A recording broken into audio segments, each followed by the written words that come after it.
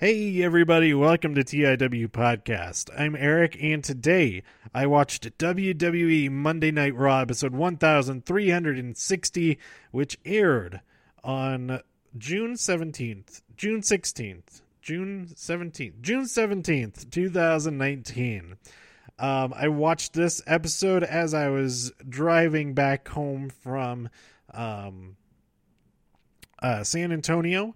And I did stop driving and gave my full attention to the main event of the episode. Actually, from Firefly Funhouse to the end of the episode, I was just sitting there at a truck stop in my car, enjoying the rest of the episode, and then also really, really enjoying the new episode of Ride Along, which had R-Truth and Carmella in one car and Cesaro and Sheamus in the other car. And I really miss Sheamus, and I don't know what's up with his status, but it would be really great to see him on TV again sometime soon, in a context other than just watching on an episode of Ride Along that was filmed before WrestleMania. But anyway, I recommend going and watch that episode. It's called The Bar Car, which is an allusion to the car on a train. I believe that there's usually a bar car on passenger trains. But anyway, this episode of Raw I liked a lot. It got off to an excellent start. There is some like production moments that I really, really liked. There's one in particular that I'll talk about.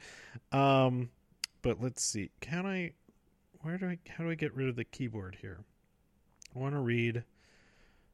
There we go. Okay. So we open up with Elias announcing that he will be the special guest referee for Baron Corbin versus Seth Rollins for the Universal Championship at Stomping Ground. But he is attacked by Seth Rollins, and Seth issues a warning. Anybody who takes the side of Baron Corbin will meet the same fate at Seth's hands. So we start off the night with the first match. It's a 5-way match to determine who will fight Samoa Joe for the United States Championship. So first Cesaro comes out and he attacks Elias. Lashley comes out and he attacks Elias. Cesaro, sorry. No. That's not the order of things that happened. Everybody who came out for their entrance, they attacked Elias. Not in that order. That I was reading something else. And it reminded me a lot of last year's Royal Rumble when everybody attacked Heath Slater on the way into the ring. But everybody had their signature. It was really funny. And poor Elias, that's what he gets for being the wild card, the first wild card of the night. But Cesaro is eliminated first after hitting some excellent stuff. He lifts... man, he lifts Braun Strowman up and into like a slam of some kind. That was very impressive. And all the other stuff he did before he got hit. Unfortunately, he was the first one eliminated. And then Bobby Lashley was eliminated by Braun Strowman shortly after that. He's eliminated. They were both eliminated by Braun Strowman. And but then Cesaro and Lashley, they did not leave to go to the back. They ganged up on Braun Strowman. There's no disqualifications. It is an elimination match. But there's no disqualifications because it is a multi-man match. And they ganged up on Braun Strowman and offered him up to Ricochet to hit him with the 620 senton, whatever it is, however many degrees of rotation there is. Man, he hit 2 of those in this match, and they both looked like they really hurt the person that he hit, because he landed like right on them, like right on their chests. Both Braun Strowman, he got the pin. Braun Strowman is eliminated. Braun goes, he threw Ricochet like 50 feet. It seemed like at least like 15 feet. That was crazy. And then he just goes on a rampage at Cesaro and Lashley. So we're left with Ricochet and The Miz going one-on-one. I didn't say who was in the matches, but now you know who are in the matches.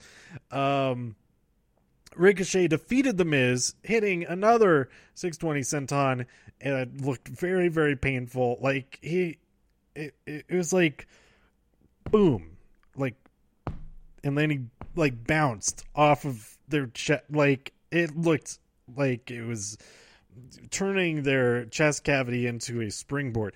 It looked painful. Anyway, I would not be surprised to learn that The Miz has some cracked ribs from that. But, well, he got his arms up, so it maybe mostly bounced off his arm. Anyway, Ricochet defeated The Miz, but then is attacked by Joe.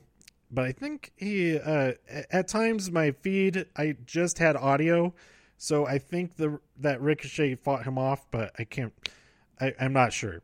His music was playing at the end, so I think he did get the upper hand. Then we had Becky and Lacey talking about stuff. But this is a production moment that I really, really liked in this episode. As that segment was ending, we had Becky's music playing and all of that. And then we had this camera starts in the arena, and it tracks out of the tunnel and then comes upon the Revival, who walking around the backstage area, going to find Shane McMahon's VIP party room. And they go into the camera follows them into there. They have a whole interaction in there. I really, really liked that whole shot. It was one continuous shot through the thing, and yeah, and it served a purpose later on, because knowing the geography of where that is exactly how Roman Reigns is able to find Shane McMahon later, and we'll get to that in just a minute. Baron Corbin is attacked during an interview backstage by Seth Rollins. Seth Rollins is just attacking everybody with chairs. Anybody who even breathes a word of Baron Corbin gets attacked. Danny Bryan comes out and with Rowan. There were about 10 people from SmackDown on this episode tonight, so the wild card rule was a little bit overdone, but it's a go home show. I guess that's okay. It's whatever. When October 4th, that's when things will really change back to the full brand split, I think. I don't know. It will be in Los Angeles. It has been announced that the first episode of SmackDown on Fox will be in Los Angeles October 4th, and I kind of want to go to that. I may be able to go to that. But I don't know if tickets are on sale yet. I saw a code for it, pre-sale code. But yeah, we'll see. We'll see. I do want to go to that. But Daniel Bryan and Eric Rowan, they come out. Sorry, just Rowan. And my favorite line of the night was that Daniel Bryan was really. This is a great promo, but he's telling everybody, prepare to be excited. So they were going to be excited by seeing him in action. That seeing him and Rowan prove that they're the best tag team in the world and all that kind of stuff. The War Raiders, they're on Monday Night Raw this week. That's exciting. They destroy a couple of fellas but with the last name Taylor, so I assume that I think it was Rusty and Randy, maybe. So I think they're brothers. I don't know, but they absolutely destroyed them. After this match, the camera pans across the audience and stops upon a couple of strange-looking individuals. It was R-Truth and Carmella in disguise, but they're given away by the cameras, and everybody comes out from backstage to go out and try to catch them, but he does get away. There were no pinfall attempts in this episode, interestingly enough. He did get out of that box in Denver. There's a video online of him having escaped and saying, I got out of the box and we're in Denver. Whoa. I'm a little bit bummed that I missed the Denver show. Anyway, Heath Slater goes back to that VIP party section with the Revivals in there with Shane McMahon and Drew McIntyre. Heath Slater, he asks for a raise because he's got kids. And Shane says, nope, but since you walked in here like a man, I'm going to let you walk out of here like a man. And then when he leaves, he tells Drew McIntyre, go take care of it. So Drew goes out there and he really plays to their past, to their history, as their friendship. But it was all a ruse because Drew McIntyre, he pulls out his wallet, has some money, but he drops it, and Heath Slater goes to pick it up to help him out. And Drew just just beats the crap out of him. The money goes flying everywhere. The Revival come out. They start up and beat crap out of him. And, and then the Revival pockets the money for themselves. I like that detail. But yeah, Drew McIntyre, what a jerk. Man. Man, just being that mean to Heath Slater. He's got kids. Come on. Special episode of Kevin Owens and Sammy show. Baron Corbin announces that EC3 will be the referee for Sunday, but EC3 is quickly killed by Seth Rollins. The New Day comes out and they challenge Kevin, Sammy, and Corbin to a 6-man tag team match. And EC3, who is dressed as a referee, gets Weekend at Bernied into announcing that the match is official. So we end up with that match as a best of 3 falls match for some reason. I don't know. That's kind of weird. Especially with how it turned out. You could just eliminate the first fall from that. Because the first fall happened and then commercial break. But then the second fall, the first fall was Xavier pins Sammy. And then the second fall, Kofi pins Corbin. So like, what? Just have that be the end of the match, not have that first fall in there. I don't know. It's kind of weird. Before that, AJ is riling up the Good Brothers, telling them how they've become complacent.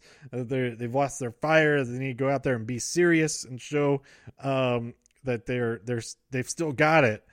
So later on, they fight the Usos, but they get really cocky about it, and the Usos defeat them. And AJ is not happy at all with the not so good brothers. Paul Heyman teases Brock being there tonight, that he could, because we're going to have Daniel Bryan versus Seth Rollins, that Brock could easily take advantage and take the opportunity to cash in. Seth Rollins attacks Eric Young after Eric Young was just talking to Baron Corbin for a moment. And Eric was like, Seth, I'm going to turn it down. I was just talking to him because he came up and talked to me. And Seth has lost his mind. He just he beats the crap out of Eric Young. Wow. There's some great Roman stuff. Roman came out, about the match with Drew McIntyre. But Drew and Shane couldn't be bothered to leave their VIP party lounge. So they appear on the Jumbotron, and Drew starts talking about Roman's kids and stuff like that, and Roman is pissed. He knows exactly where to find them because he saw that tracking shot from earlier, goes straight to them. Revival comes out first, starts to attack him, but he throws one of them into another room, just like through a door to the other room. There's the other one aside, goes into the party room, beats the crap out of Drew, puts him through the table. There's food all over the place. And then chases Shane McMahon back out to the arena. They fight out there. And Roman just destroys Shane. And Shane very impressively just hops right over the barrier. But then Roman jumps. He jumps over the barrier at him. And he barely missed the corner of those steel steps. Oh man, that was real close. It was 6 inches away. It seemed like that could have been really bad, but he doesn't get hurt doing that. He doesn't get stabbed by the corner of the steel steps, but he does beat the crap out of Shane, and he tells Shane, go back there and tell Drew McIntyre, Drew Corbin, Drew McIntyre, we're gonna kick his ass on Sunday. I do kind of like that this pay-per-view, the tagline, the commercials say kick ass and take names. I like that. I like that. Up next, man, there's so much stuff in this episode. I like this episode. I really like this episode. The Iconics, they finally defend their championships against... They finally defend their championships. And in this case, they defend them against Alexa Bliss and Nikki Cross. But the Iconics win thanks to Bayley coming out there and being a huge distraction to Alexa. Alexa isn't able to get back into the ring to break up a pin with Nikki getting pinned. And so the Iconics are still champions, and Bayley is kind of jerk. All the good guys are kind of jerks right now. like everywhere. Everybody's losing their minds. I don't know. Then we had a Firefly Funhouse. Okay, I can't remember really specifics. It's a weird one. Another weird one. They're all weird ones. The one specific that I wrote down that I really, really liked is that there's a pentagram wipe. Yeah, you have the star wipes, but there's a pentagram, like the full, like bars going across the middle of it. That nice, very, very funny. He says, "Follow the leader," and then as the Fiend, he says, "Let me in." After all kinds of crazy video editing weirdness. So I'm pretty excited for that. Then we had Seth Rollins versus Daniel Bryan. Let's see. Bryan is disqualified because Rowan hits Seth with a claw slam. But then the New Day comes out. They fight off Rowan, but then Owens and Zayn come out, and then the Revival come out. They all attack, and then the Usos come out. It's a big old brawl, and the referee ejects all of them. They're going to restart the match with nobody at ringside at all. So we have Seth versus Bryan part 2, and Seth wins via the stomp. Then Corbin hits Seth with a chair as he's celebrating at the top of the ramp. This match, I totally no-sold this match. I didn't give you any details about this match at all. This whole main event was really good. I was concerned when that whole brouhaha happened. I thought, it's going to be when Rowan attacked. I thought, it's going to turn into a tag team match.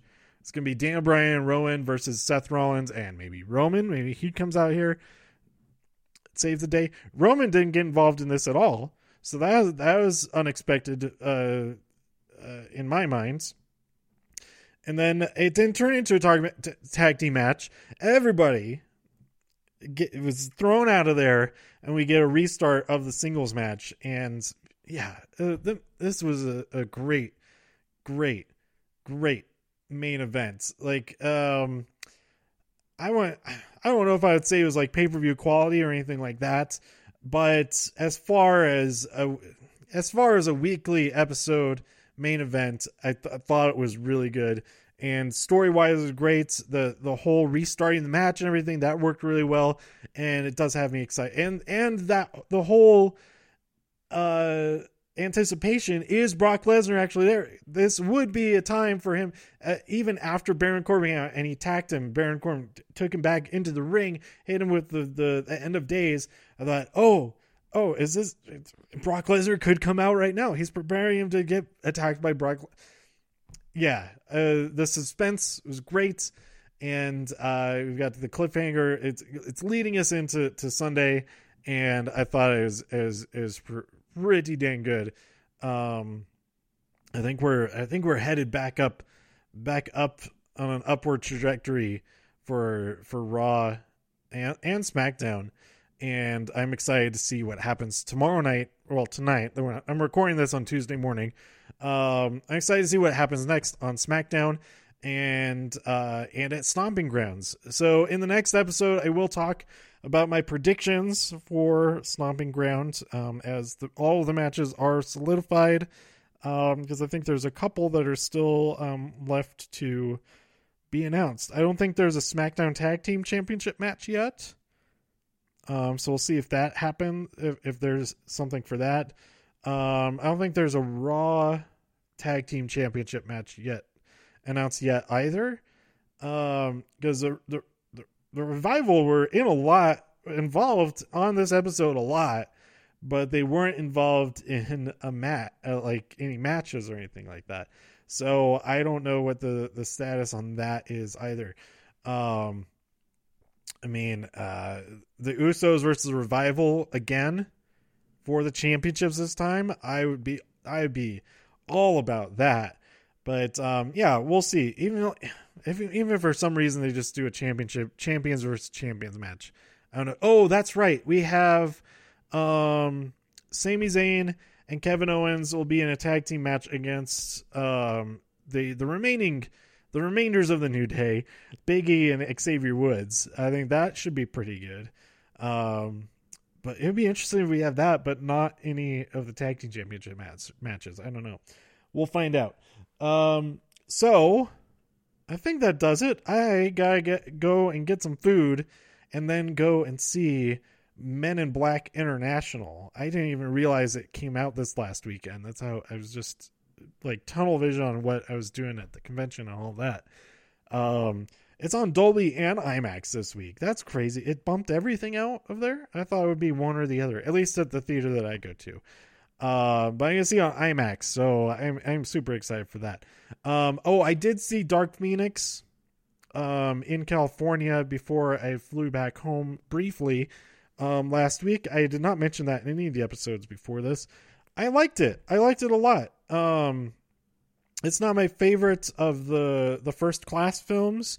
My favorite is still Days of Future Past, but I did like the action a lot, and I thought the story was pretty cool too. I don't know. I think maybe it's just like superhero fatigue at this point. Like like the huge contrast between Endgame and like anything else basically. That certainly can't help things much either. But I liked it, and I think more people should give it a shot. I think. I'd be interested to know how much they changed with like reshoots and all that kind of thing. Like, because I thought it worked pretty well, and yeah, I liked it.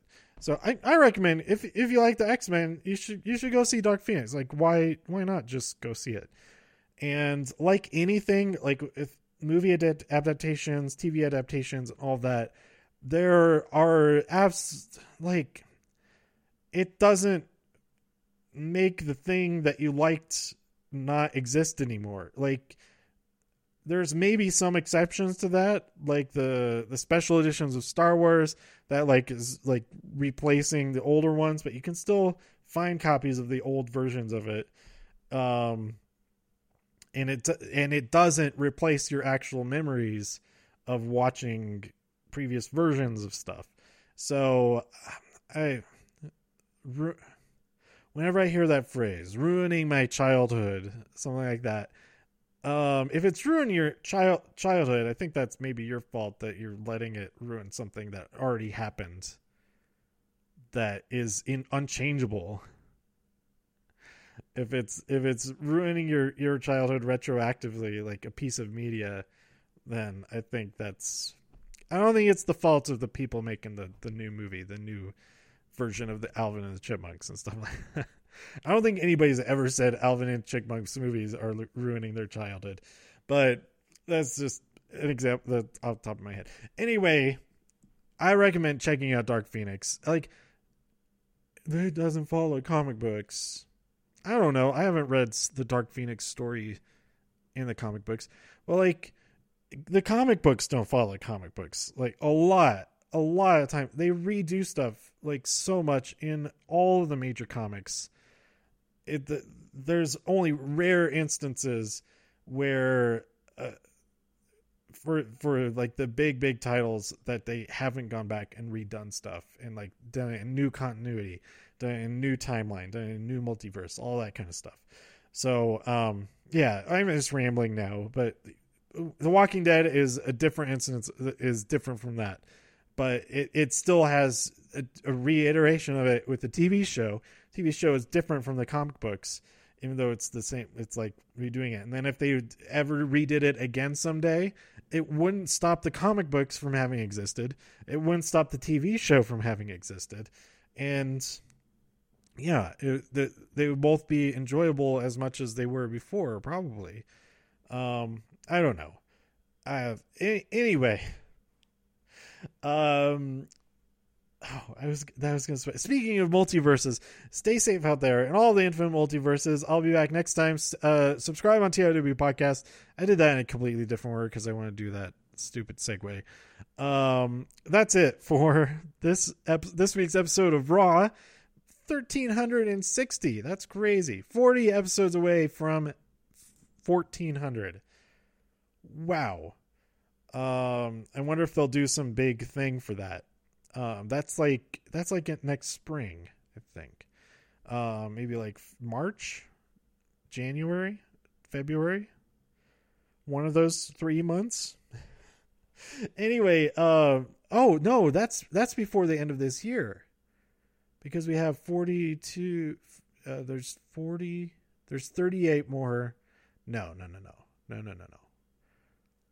There's 52 weeks in a year. This is week 24. So we have another 26. Okay, it will be like in early March, I think.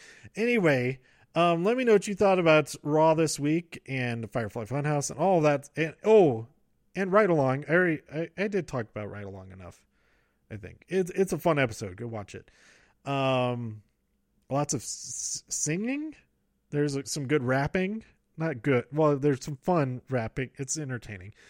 But yeah, go and let me know what you thought by tweeting me at TIW Podcast. Go to TIWpodcast.com for more reviews. If you enjoyed this episode or anything else, please share it with your friends. Subscribe on iTunes, Spotify, Stitcher, YouTube, wherever you like to listen to podcasts. And I'll see you next time. So stay safe out there in all the infinite multiverses. And this has been TIW Podcast. That went okay. Okay, see you next time. Bye.